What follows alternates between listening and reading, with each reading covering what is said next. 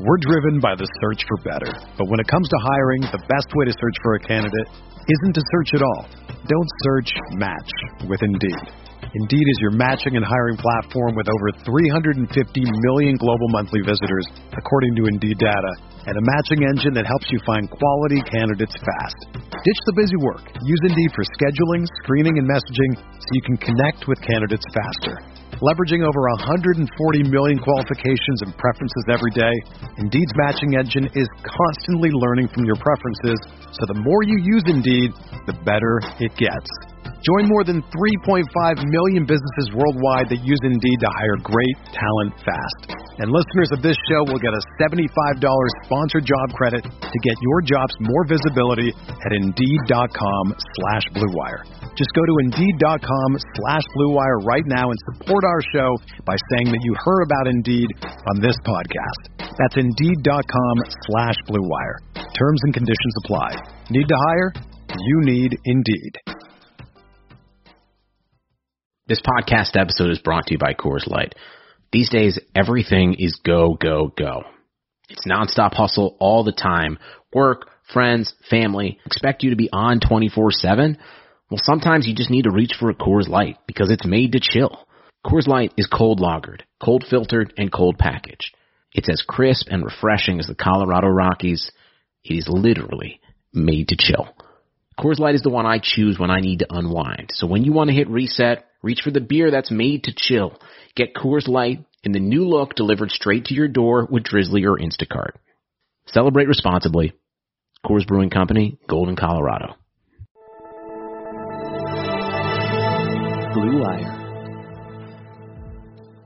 Welcome back. This is the Big Blue Banter New York Giants football podcast. I'm Dan Schneider, joined as always by my co-host Nick Filato. Tonight we got a special show for you. We're bringing on former NFL and AFL cornerback Eric Crocker. You have definitely seen him if you're on Twitter and you've been consuming draft content this draft season. If you haven't, I don't know what the hell you're doing. We're going to let you know where you can find his work. Besides that, if you haven't, but he's putting up unbelievable breakdowns both on Twitter, on his Patreon, on his YouTube, on his podcast, which we're all going to get to, of this draft class. The cornerbacks he's done some great work on. The receivers he's done some great work on. We're going to talk to him about both of those classes tonight, but also we're going to talk to him a little bit about the nuances of playing the cornerback position because we rarely do get this opportunity. We've always said OCU Manura in the past and former NFL players, but we've talked with them a little bit more about the Giants, and with Croc we're going to talk more about actually playing the position of cornerback in the NFL, what that goes into all that. And then we're also going to touch a little bit on Darnay Holmes, a Giants player we're all really excited about heading into year two, who really surprised a lot of people with the impact he made as a rookie fourth-round pick. And that's someone who Eric Crocker had a chance to evaluate last year. He's a Cali guy, as we'll get to in a moment, so he has a pretty good feel for all those Cali prospects. But what's going on, Croc? Let the people know where they can find all your work, and let us know how you're doing tonight, man. Oh, I'm doing good, man. You know, obviously you brought up Rise Athletics, and I train athletes here at the southeast part of Arkansas, which is kind of considered like the armpit of United States. And me as a Californian, it's definitely interesting being here, but it's actually like refreshing, like coming to a place where it's like a much slower pace and a lot cheaper to live and like a little bit lighter on the gun laws and everything. So it's fun, being here and just kind of living a different lifestyle. But I definitely have stuck with all my football stuff. And, as you brought up, I have the Strike and Go podcast with the 49ers. I have my YouTube account where, I just started actually using the YouTube to kind of like talk more about sports. And then I have my Patreon account, which pretty much every prospect we'll talk about today, I'm pretty sure I have broken down videos in depth and everything. That's patreon.com/CrocTalk. So yeah, you guys make sure you guys check that out. Yeah. And then also you can follow Croc on Twitter at Eric_Crocker. You'll see Crocky as his name with the little blue check mark. And listen, fans of this podcast are the exact people who will love your work, Croc, because these guys come to us for the X's and O's breakdowns. That's what we do, all 22 film podcasts during the season. And Nick has dove in a lot into these prospects. So I'm excited to hear you both chop it up a little bit. And I've also done my fair share as well. But let's start by just breaking down what goes into playing the cornerback position, because this is something that you know very well. And my first question to you would be, as a corner on an island, just take us through what your process was, or kind of what you feel is an idea for the process you had at the line of scrimmage. What are you watching for an opposing receiver, things of that nature? I think overall, I mean, like, just in general, you have to have, like, just a different type of mindset to live on that island. Like, just to play the cornerback position. Like, one false step and it could be 6. Now, you're not thinking that, right? Like, when you line up, you really feel like, man, I'm better than the player across from me. And you have to have that mindset, and you have to play with that confidence throughout the game. You have to understand that everything is not going to go great, right? You're going to give up some catches. I know fans hate to see defensive backs give up catches, but we know it's going to happen, especially in that pass-happy league now. But I think for the most part, it's just like really playing with a ton of confidence. So that's the first thing. The other thing is really kind of knowing your opponent. And I think sometimes people feel like you have to kind of overanalyze the actual receiver that you're going against, but really it's more so the coordinator. Like, that's who you're in a battle with. And you have to understand, like, based off, alignments, splits, tendencies with, their play calling. All coordinators, man, like, they're going to call their stuff. Like, they're going to call their stuff, they're going to call their plays, and they all have, like, these tails. And if you can kind of get that, it'll help you be able to kind of play a little bit faster because you can anticipate a little bit more of what's coming. So I think really knowing who the coordinator is that you're playing against, that really can help your game a whole lot. Now, depending on the cornerback, maybe he's not a student of the game in that way, and he wants to play more off natural athleticism or just focus more on the receiver he's playing against. But I think that's when sometimes you see guys play kind of be up and down. Yeah, Croc, to touch on the coordinator thing, did you find it difficult to go up against coordinators that used a lot of pre-snap movement, a lot of pre-snap motion? Or did that kind of like switch assignments for cornerbacks on the back end? Does that happen a lot for the defenders? So I only went up against it for a little bit in like preseason, but like I will say like throughout like training camp and all that type of stuff, oh man, like it is tough because this is the part that people don't understand. Based off the coverage call, like you can play a bunch, like alignment, say, receivers that are bunched up, say there's 3 receivers to one side or 2 receivers in the tight end or whatever. Depending on the coverage, like if it's a sky, you'll play it one way. If it's a fire zone cover 3, you'll play it another way. If it's man coverage, you play it another way. And you have to know at the snap of a finger because it might start off as just a stack and then maybe a guy motions over to that side, or maybe the 3 guy is a running back. And based off of those things, it changes in your head. You have to process these things extremely fast to know how you're going to play it and really be on the same page with your teammates. Otherwise, you'll have blown coverages and assignments. So those things, man, they happen extremely fast. Or what if they line up in a bunch and then they motion one guy away? Now it's a stack. Now what do I do? You know what I'm saying? And that can be different depending on, again, is it cover 1? Is it cover 2? Is it a fire zone 3? Is it sky 3? Like, now how do I play it? And you have to really be able to adjust at the snap of the fingers. I think that's the tough part that people probably don't truly understand. Like, you have to identify these things extremely quick.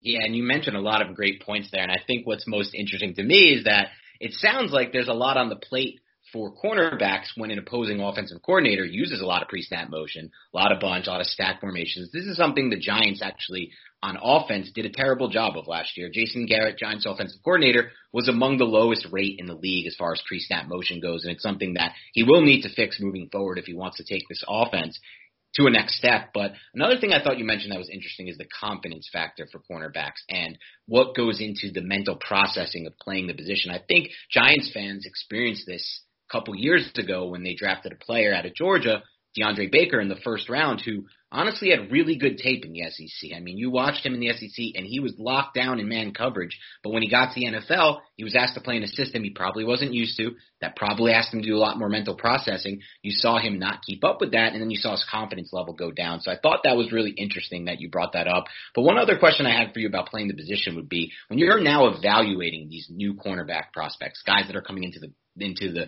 draft now and coming into the NFL now, what's kind of the 1+ trait that you look for first when evaluating a corner? Oh, man, I love actually talking about this. And really a lot of what I've kind of gone off of is like myself. I use myself as like a base and like a starting point. And I understand like who I was, right? Okay, a 6'1", almost 6'2" corner, hovering around 200 pounds. I understood that, I was a 4.55 guy in the 40-yard dash. I had good athleticism, not great. And I use that as a starting point to understand how a cornerback like me feels, how a guy that has better movement skills with my size, how he feels, or I can identify that really quick with like his feet or change the direction, how smaller guys move or things that I wish I had from a smaller guy. And then I take all that and look at the receiver, and I can evaluate right away how a receiver makes all those different style of cornerbacks feel. So from the standpoint of, is he threatening the guy vertically? Is he able to push a guy, or, is he getting him to open up? I understand those things like at the snap of fingers just from the moment I kind of turn on the film. So those are things that I can identify like really quick. I think that like if I had to kind of narrow it down to one thing that I kind of identify with the cornerbacks like right away that I want to note first is I want to know what type of like mentality this guy has. That's probably the first thing. And then from there, I just want to see like, is he a fluid player, right? Like, does he have good feet? Change the direction, his hips, like. We're driven by the search for better. But when it comes to hiring, the best way to search for a candidate isn't to search at all. Don't search, match with Indeed. Indeed is your matching and hiring platform with over 350 million global monthly visitors, according to Indeed data, and a matching engine that helps you find quality candidates fast. Ditch the busy work. Use Indeed for scheduling, screening, and messaging so you can connect with candidates faster. Leveraging over 140 million qualifications and preferences every day, Indeed's matching engine is constantly learning from your preferences, so the more you use Indeed, the better it gets. Join more than 3.5 million businesses worldwide that use Indeed to hire great talent fast. And listeners of this show will get a $75 sponsored job credit to get your jobs more visibility at Indeed.com/Blue Wire. Just go to Indeed.com/Blue Wire right now and support our show by saying that you heard about Indeed on this podcast. That's Indeed.com/Blue Wire. Terms and conditions apply. Need to hire? You need Indeed. Sum it all up, that's probably the second thing I look for. And I would say the next thing is probably like, can he run, right? And like, can he run? Like, there's different levels to it. There's some guys that are extremely explosive, and you can see that jump out right away, like a Caleb Farley, right? Or there's some guys that can run, but maybe not great, like, Patrick Surtain, where on film you can see he moves more at one speed. So those are things that I'm like looking to identify, right away. I'm guessing just by some of this, you also are a fan of J.C. Horn from South Carolina, just from the confidence standpoint, because that guy's going to be a jawer, I feel like, in the NFL. Yeah, so a guy like J.C. Horn, like, he has some intangibles that you just.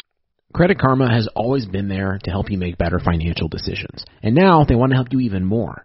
With the Credit Karma Money Spend account, you can be rewarded for good money habits. Credit Karma Money is a brand new checking account where you can win cash reimbursements for making purchases. Just pay with your debit card, and if you win, you'll be notified on the spot, and your Instant Karma cash will be added back to your spend account. Open your FDIC-insured spend account for free. There's no minimum balance requirements, no overdraft fees, and free withdrawals from a network of over 50,000 ATMs. And when you make a purchase between June 8th and June 30th, you'll automatically be entered to win $1 million. Right now, visit creditkarma.com/winmoney to open your free account and start winning instant karma. Go to creditkarma.com/winmoney to sign up for free and start winning. That's creditkarma.com/winmoney. Instant Karma is sponsored by Credit Karma. No purchase necessary. Exclusions and terms apply. See rules. Banking services provided by MVB Bank Incorporated. Member FDIC. Maximum balance and transfer limits apply. Can't teach, right? Like you can teach technique, and that's like why a lot of people are really high on, like, say, Patrick Surtain.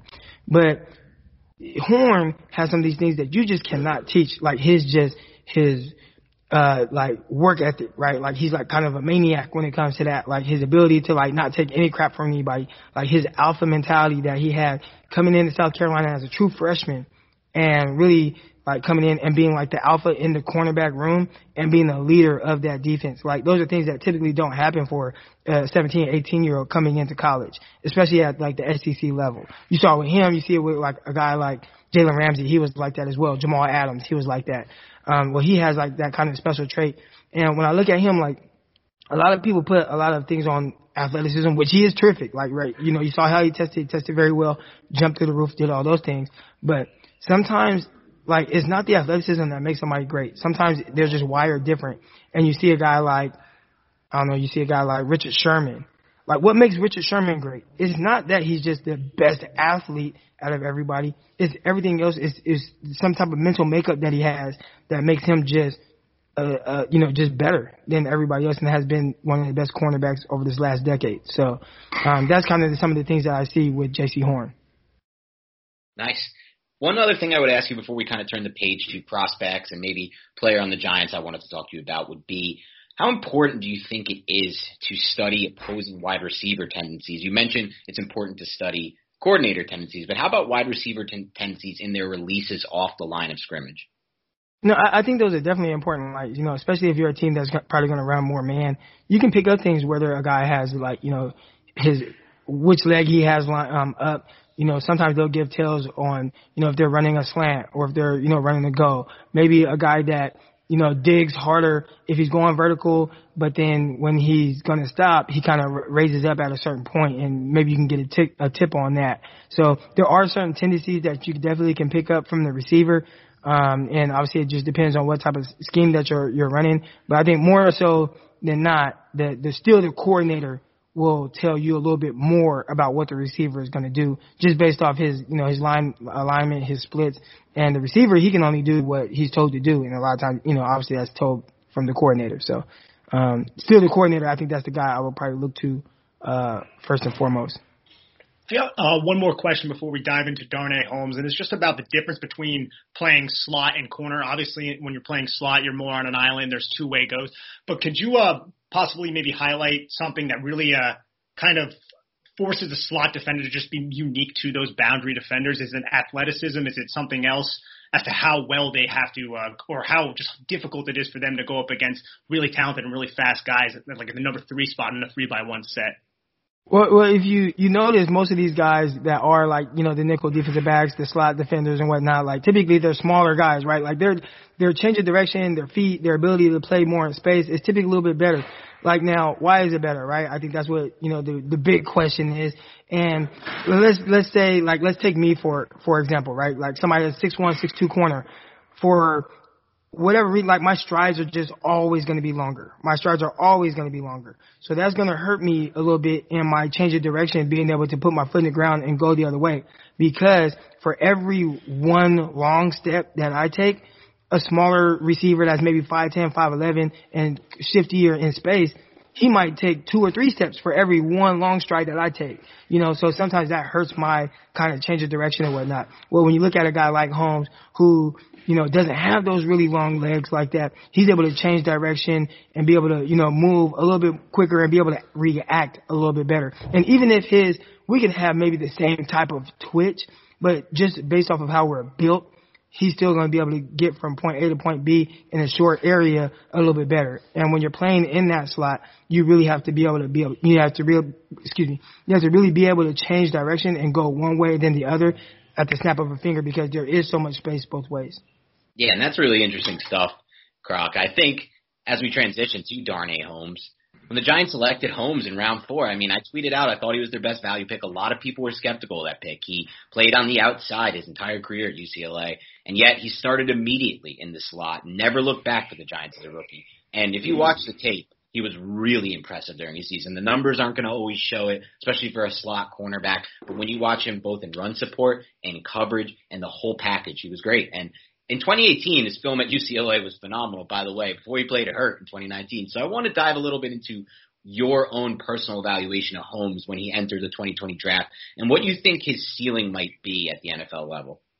Yeah, man, I watched one game I watched a bunch of games, but there was one in particular I remember that sticks out, and I want to say it was Oklahoma. Yep.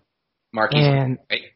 Yeah, those guys the Oklahoma receivers kind of gave him a rough time. And no, not even that game.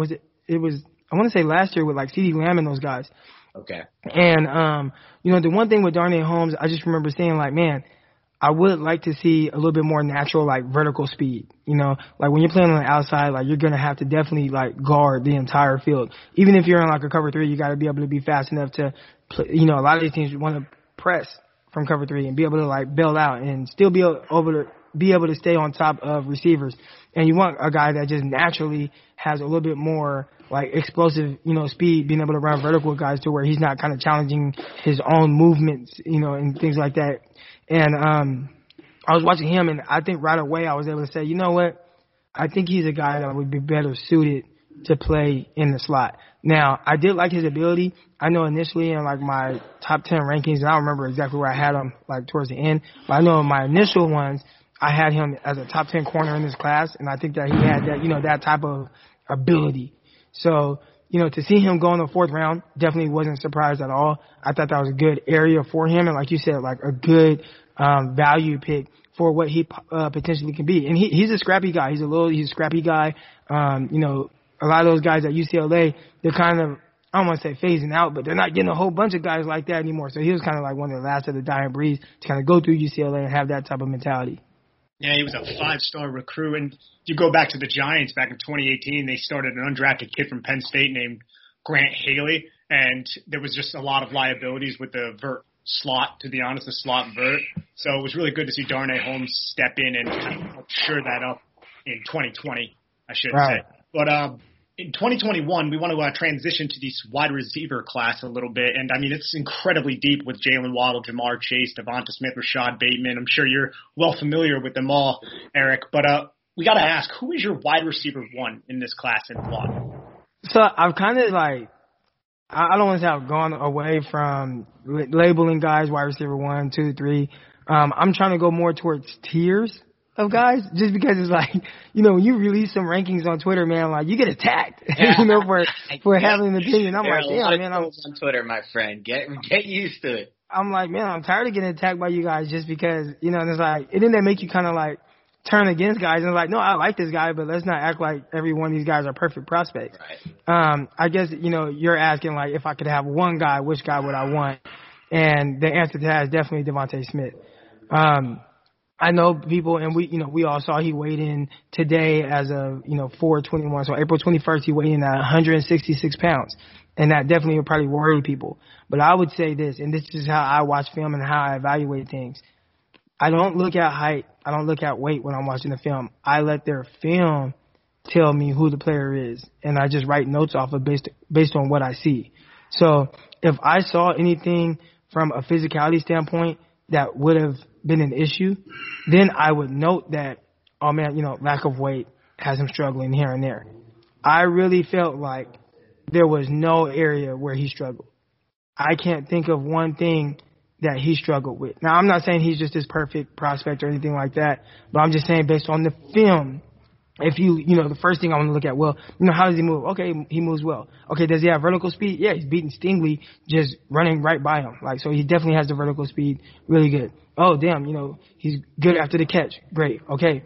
Does he play through contact? Oh, okay, he plays through contact. How is he 50-50 balls? Oh, he's great with 50-50 balls, and he like pretty much jumped on everybody in the SEC's head, including the 6'4" cornerback from South Carolina. Like, so I'm looking at all these things, I'm checking off all these boxes, and I'm like, well, I know he's skinny, but where does it hurt him? And I think that's what I would challenge people, because really that's their biggest knock on him. Oh, he weighs 170 pounds or whatever.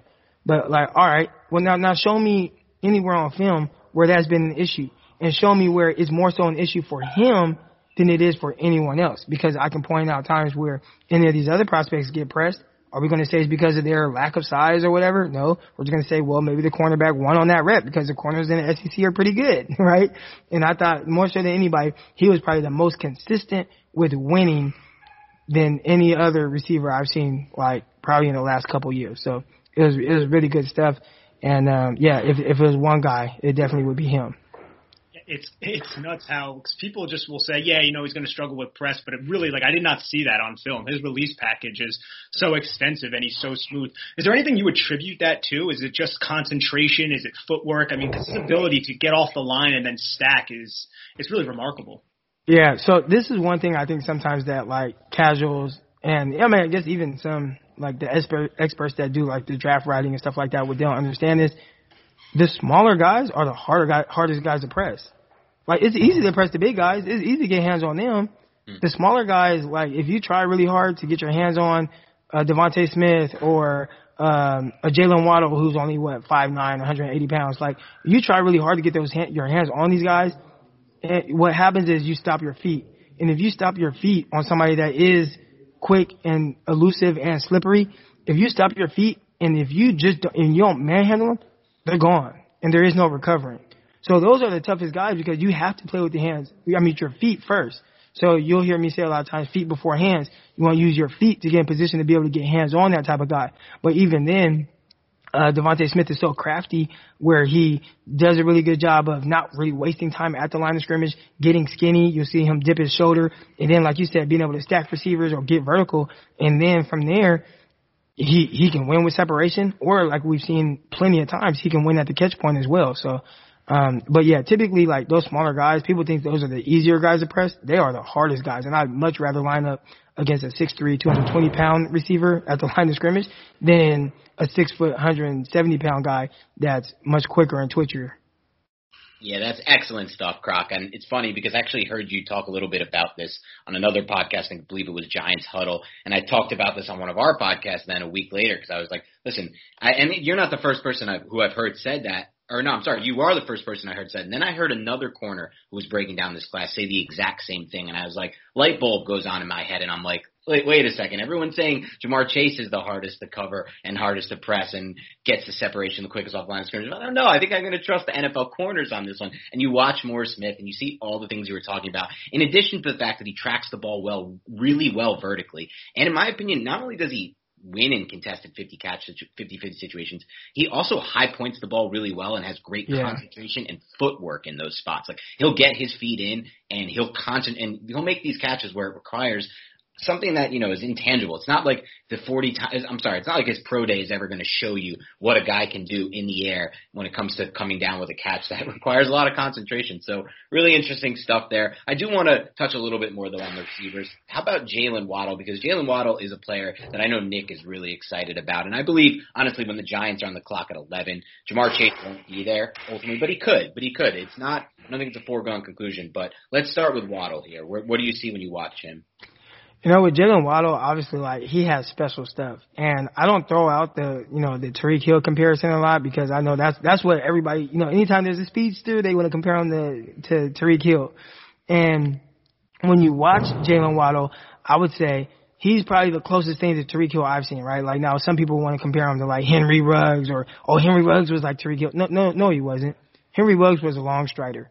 And I thought he struggled to, like, threaten corners with his speed throughout routes consistently. So you watch him against, LSU and watch how Christian Fulton was guarding him. And he was guarding him as if he was a 4-5 guy, right? Now, you can't do that with Jalen Waddle because he does a really good job of using his speed as a threat on every single rep. I think he has really nice twitch to him. And he's almost like if you get him the ball in his hands on like a screen, he's almost like a jitterbug. Like, he's really quick in and out of his breaks. He's crafty in that way. He's able to kind of find like the smallest of creases and kind of explode through to pick up a few more yards. He does that extremely well. I think he plays big at the catch point. I think he does a terrific job of high pointing the ball and not really worrying about if he's going to take a hit or not. He tracks the ball in well from that standpoint. I do think his hands aren't maybe as natural as maybe like a Devontae Smith, who I think has like amazing hands, but he's definitely a plus with his hands, and I think he does a good job with that standpoint. Overall, he's really good. I'd see the one kind of knock that I see on it from him is for somebody that is quicker, twitchier, faster than everybody. I think guys are able to get hands on him a little too much, and I see a clear reason why. He tries to win every single rep with speed. So what I mean by that there is, like, with him, there is no like, I'm going to move this cornerback off, off his spot, or, I'm going to give him this and then get skinny. It's just, I'm just going to run by you, or, and like every route is like him. I'm just going to run by you. And I think he definitely needs to learn like the little nuances of like his releases and learning how his release can like affect the cornerback and get him to move off his spot. Once he does that, he's going to be a lot of trouble for the NFL. And I think a big reason to that is that he wasn't really forced to do a whole lot of that because he played in the slot. And when you're in the slot, you face more off coverage. You face more, favorable matchups with safeties and like linebackers in space. So he wasn't really asked to do a whole lot of that. So, but once he has to like kind of focus in on that and get better at that, I think he's going to be pretty tough to stop.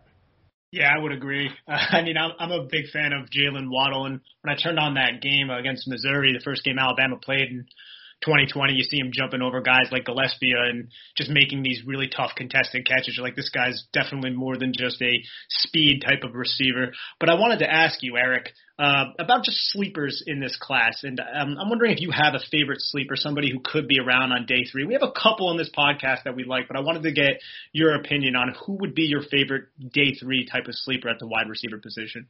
Oh, I kind of like Jonathan Adams, the receiver from Arkansas State. He's somebody who, watching him, he reminds me a ton of Brian Edwards from last year, South Carolina, and I was high on Brian Edwards. I think Jonathan Adams gives me like some of those same type of vibes. I think he does a really good job of mixing up his releases at the line of scrimmage. I think he knows how to play fast. I think he plays big at the catch point, does a terrific job of that. Like, you can watch every game that you watch, he's like jumping over somebody in the end zone or down the sideline and doing a good job of making plays there. I thought when he played against Georgia in 2019, it was like, man, like, the quarterback had no chance, but he was doing everything possible to try to like take over that game, whether they were throwing screens to him, slants to him, go routes to him. He made plays at every level. So he's somebody that I definitely really like. And if I were to say like maybe a steal day 3, maybe somebody that might not even go to like the 5th round or maybe even the 6th round, because I don't think he tested extremely well. He's somebody that I would really like to like pick up later in the draft.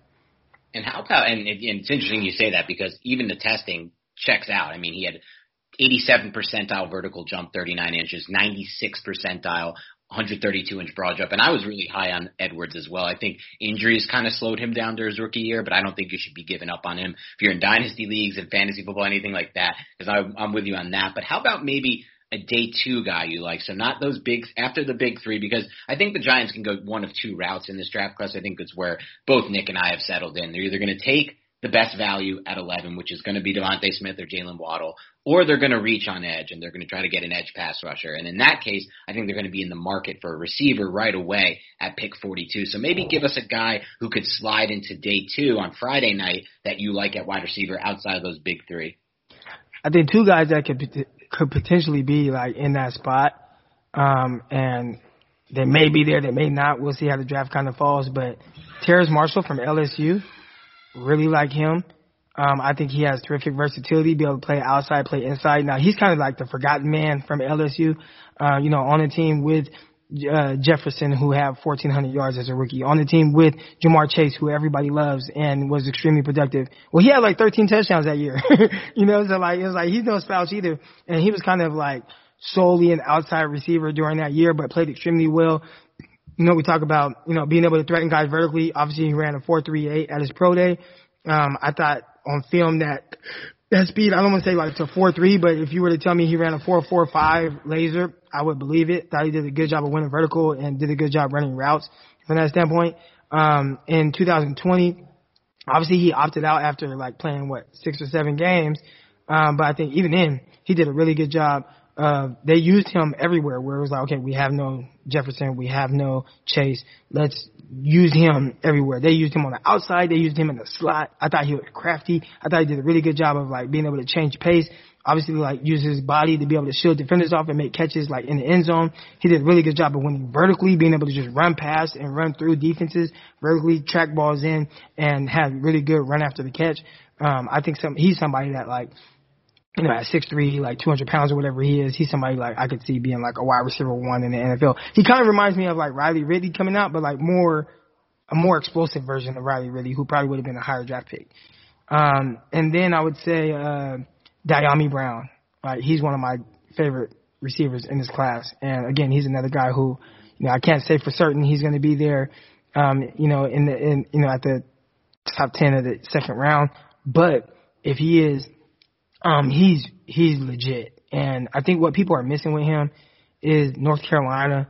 They had the same offensive coordinator as DK Metcalf did at LSU, at Ole Miss when DK was there, where, you're just like, well, limited route tree, right? Only runs, 10-yard stop, go routes, and occasional out route or whatever, right? And I think you see that initially when you watch Dyami Brown, but as you continue to dig deeper and deeper, you start looking at his movement skills and his ability and the twitch and his ability to change up his releases at the line of scrimmage. Some subtleties that he has in this game that maybe go unnoticed with like half steps, understanding how to attack cornerbacks leverage. I think he does that well. Obviously, he's a really good vertical threat. When he really wants to get on his horse and push vertically to get the corner to open up and sit his routes down. He does a terrific job of doing that to be able to create separation. And then he works back to the ball extremely well, trusting his hands to make catches. I think overall his game is really good. And when he gets to the NFL, if he gets with a coordinator that isn't going to just leave him on the left side and tell him to run 3 routes, and they do things like, hey, let's motion him down into a stack and do these different things with him. Let's throw screens to him. Let's figure out, let's line him up in the slot sometimes, like do those different things with him. To me, when I was watching him, I'm like, oh man, this is like Devontae Adams.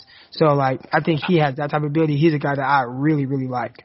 Wow, I love how you broke that down. First of all, the potential ceiling of a Devontae Adams is definitely intriguing, but at the same time, I love how you broke that down because I think one of the biggest misconceptions that I see in draft coverage, among the fans, among really everything that goes into the whole pre-draft season is this idea that you see a lot of these negative reports on limited route tree, right? He runs a limited route tree, but people don't take the time to break down why he ran that limited route tree. Like you could have had that same concern, like you said, about DK Metcalf, but just because he has a limited route tree doesn't mean he can't run those routes that he wasn't asked to run. And I think that's a huge spot for you to gain massive value there because if you get a player like this who hasn't shown, I guess, on film that he can run that full route tree, but has shown it in the way that you've seen it, like with his movements, with his twitch, with his nuances in his releases off the line of scrimmage, well, now you could be hitting big on a player because if he was asked to do that full route tree in college, well, then he would be going 25, 30 picks higher and something like that. If he went to a different school that would like, say he went to like Alabama, who they do a ton with their receivers, right? I mean, they use them all over. They're motioning them to tight splits. They have really creative route combinations. If he went to a school like that, he would go crazy. He would have went crazy. So, yeah, he kind of missed out going to North Carolina, having that offensive coordinator. Their offense really did a good job of, showing who their running backs are, but did not do a great job of showing all the capabilities of what their receivers could do. Now someone can get a steal.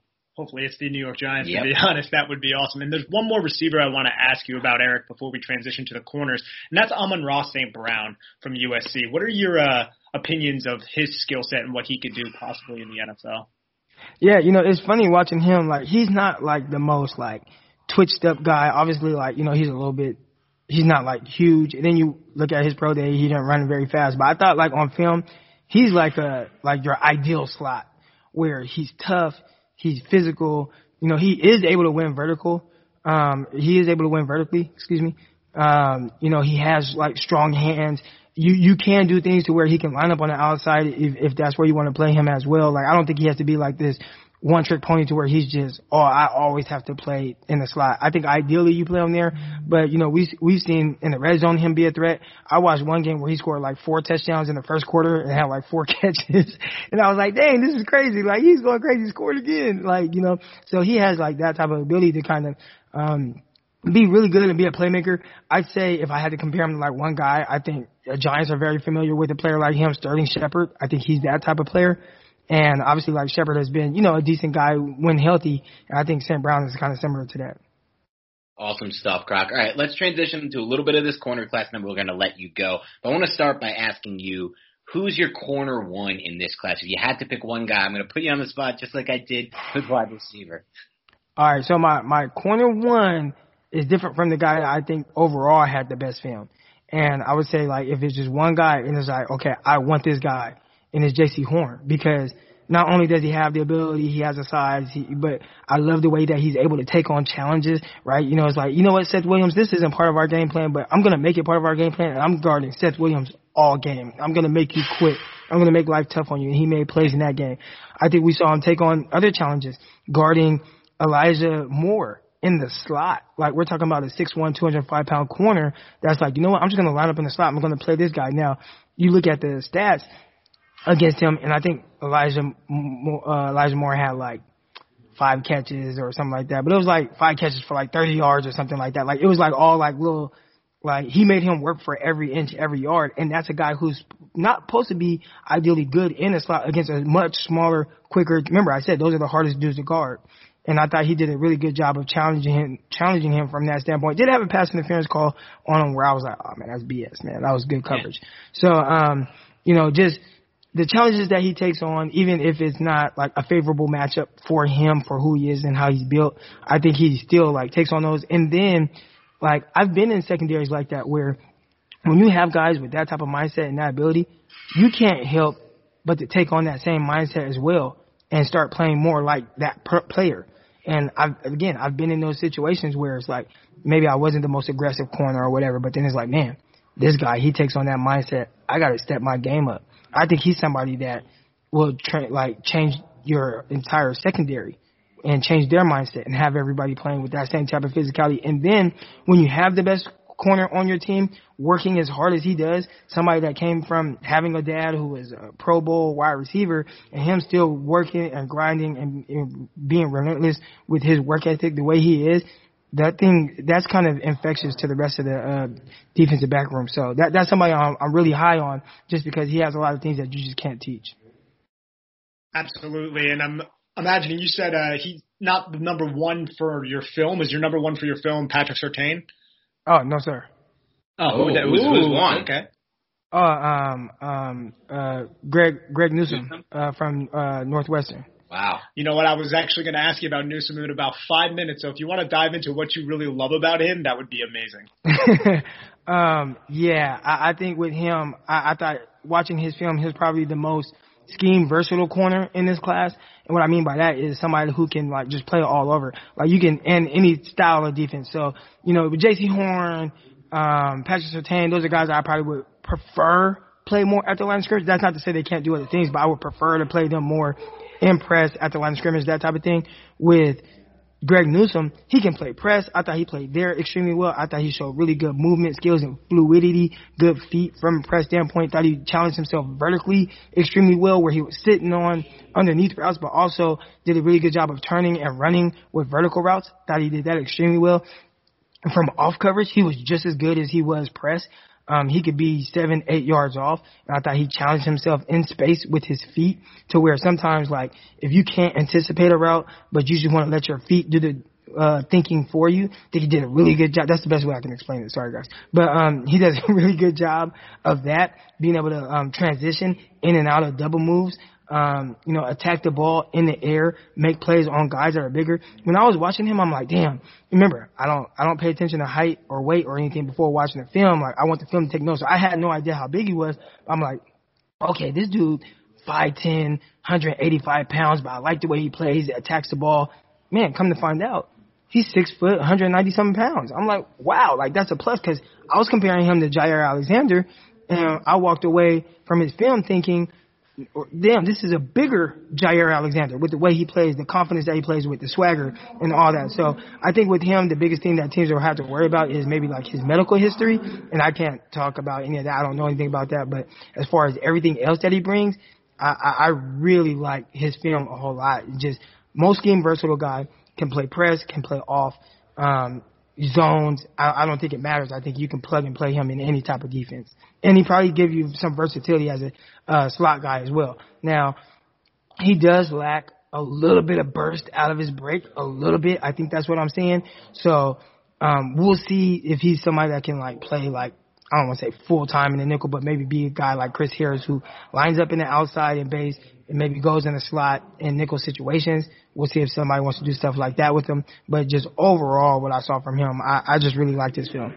That's some awesome stuff there, Croc. And he tested out really well, too, with a 40-inch vert and a 4.38 40-yard dash. And what a world we live in where two Northwestern prospects might be gone in the first round. Everyone who listens to this podcast knows that I'm a Big Ten guy. I'm a Wisconsin Badger alumni, and I've watched a lot of Northwestern football. Never did I expect two prospects to come off of the board in the first round. But it's really interesting to see with what you say both about Newsome and with what you've said about Horn. I mean, just from a different standpoint, for those of you listening to the podcast who are also gamblers, I know that's a lot of you, you could probably get Newsome, you could probably get Horn at plus odds right now to be the first corner off the board, and everyone's assuming it'll be Patrick Surtain, but I don't know if that's so sure if you now listen to the people who actually played the game and who have evaluated the game. Again, the mocks this year are going to be way off. This is going to be the least accurate the mocks have ever been with the amount of information that's missing compared to usual. So it'll be interesting. But one thing I wanted to get on with you, Crocker, before we let you go, you mentioned Tyson Campbell in addition to Patrick Surtain. This was recently, I think you said this today, as the most patient cornerbacks you've watched at the line of scrimmage. Can you expand on what that means and why it's important to the cornerback position? Oh, man. Like I said, like, guarding, different style of receivers and stuff like that, sometimes, like, they can speed up your clock. And what I mean by that is sometimes, like, if a guy is really quick and twitchy and he kind of gives you a move and you kind of react to that, and then it's like, well, dang, now I have to react to my reaction and kind of correct myself, and you can kind of get sped up a little bit in your mind. And instead of reading a receiver down, now your clock is sped up and you're kind of just chasing. And at that point, your kind of technique goes out the window. Where these two guys, it feels like when I'm watching, no matter what somebody gives them at the line of scrimmage, it's like they just don't move.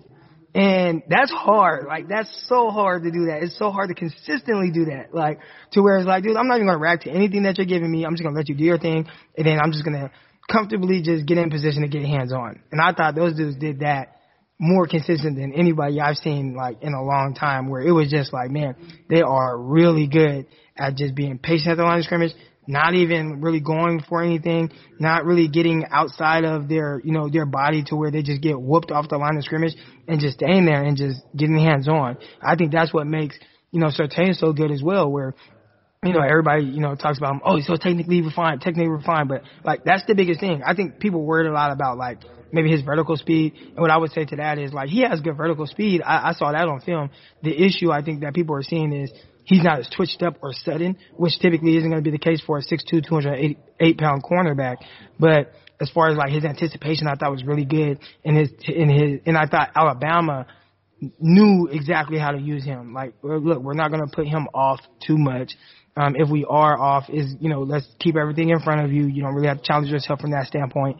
You're not going to see him playing off and square to where guys have a two-way go on him, and now he's going to have to, like, have good feet and react in space.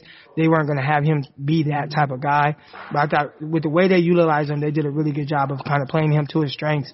And, again, I think he is more somebody that I would ideally want to play more at the line of scrimmage, but a team that wants to play a little bit of cover 2, maybe play some cover 4 where he's able to kind of play with his butt to the sideline a little bit and, like, bail out. I think he can do that well.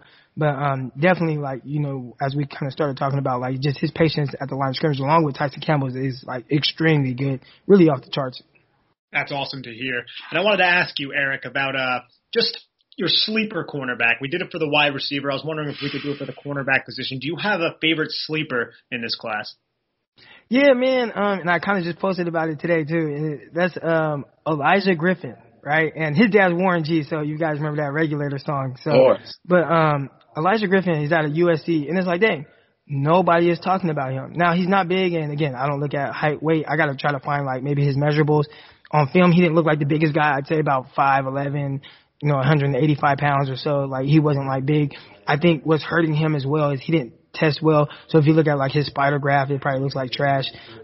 Leading up to his pro day, he had got COVID, so he had to sit out, due to COVID protocols, 2 weeks. And, like, with, like, the next day when he was off of protocol, he had to go work out, and he just didn't test extremely well.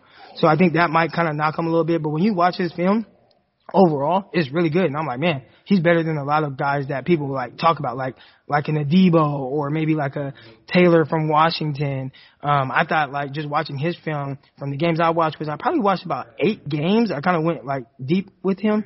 It was the best Pac-12 film that I saw from the cornerbacks. And that's including Adebo, Taylor from Washington, or even, like, the nickel, Elijah Moden, which they're different, right? They play different positions, but just in general, like, just overall, as far as the defensive back, I thought Elijah Griffin was really good. So they're, really good feet. He can play off. He's scrappy as hell. He wants to fight. And sometimes it kind of takes him out of games because a guy will be blocking him and he'd be just so worried about fighting a guy at the line of scrimmage and kind of showing he's not a punk that he forgets to get off the block and a guy just runs right by him. So he had to fix that. But aside from that, I thought he, everything else he did extremely well. And want to say his PFF grades are really good. You guys have to look into that. I go more off of film, not so much like PFF and those type of numbers. But he is somebody who I think is extremely underrated and probably can fall just due to maybe poor testing and people not really paying much attention to Pac-12. And I want to say people, I'm probably thinking more of draft Twitter because, it's the NFL's job to really go deep and turn over, every stone. So we'll see where he ends up going. But I'd say if he's there day 3, I think he's a terrific prospect and somebody that could potentially be a starter in the NFL. Good old draft Twitter. We all love it. Yeah, he's a former 5-star. I haven't dove into his film, but that's definitely somebody I might want to get to before the draft. And I want to ask you about one more prospect, actually, Eric, and that's Kentucky's Kelvin Joseph. Have you watched any of him, and do you have anything to say about his skill set? Because I haven't been able to really get eyes on. Yeah, so I watched Kelvin Joseph a good amount of games. I'd say it's very interesting. His best game was against Alabama, and if you're going to have a best game against anybody, like that's a great team to have it against because they have terrific players, right? And I think that game just kind of showed like what he could potentially be. I think the thing that's holding him back from just on film, I can't speak to who he is off the field. I know he transferred from LSU. I've heard some different little weird things or whatever. I don't know. All right. But as far as just the film, the thing that kind of stood out to me the most is his eye discipline is terrible. It's probably the worst eye discipline I've seen. And when I'm talking about eye discipline, I think it's like all the way around, whether he was a man, whether he's in zone.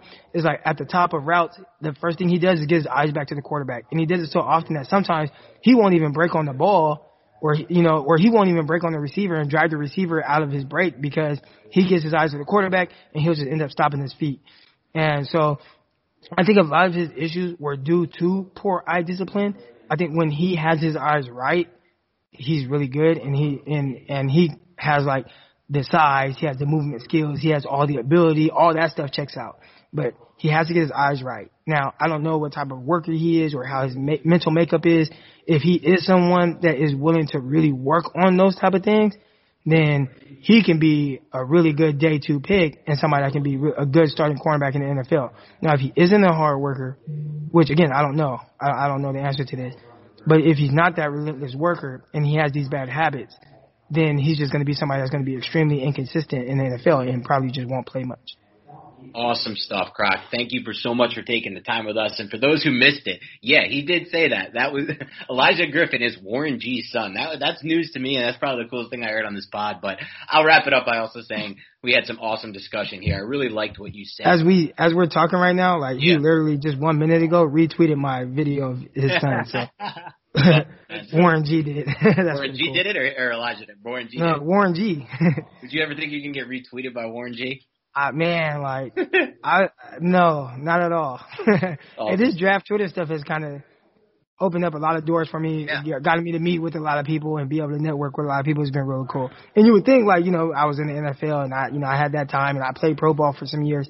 That things like that wouldn't faze me, but we're all normal people, so just having an interaction with Warren G is still like hella cool. It's still awesome, man. All right, thanks so much. This was Eric Crocker, former NFL AFL cornerback, currently the owner of Rise Athletics in Arkansas. The Crocker Report, Croc Talk for Game Film. You can find that on YouTube. You can find those game film breakdowns there, as well as his Patreon. And then finally follow him over at the Striking Gold podcast, which is also Blue Wire, and obviously on Twitter. That's Eric_Crocker. Thanks so much for joining us, man. Have a great rest of your night. All right. Thanks, guys. Thanks for having me on.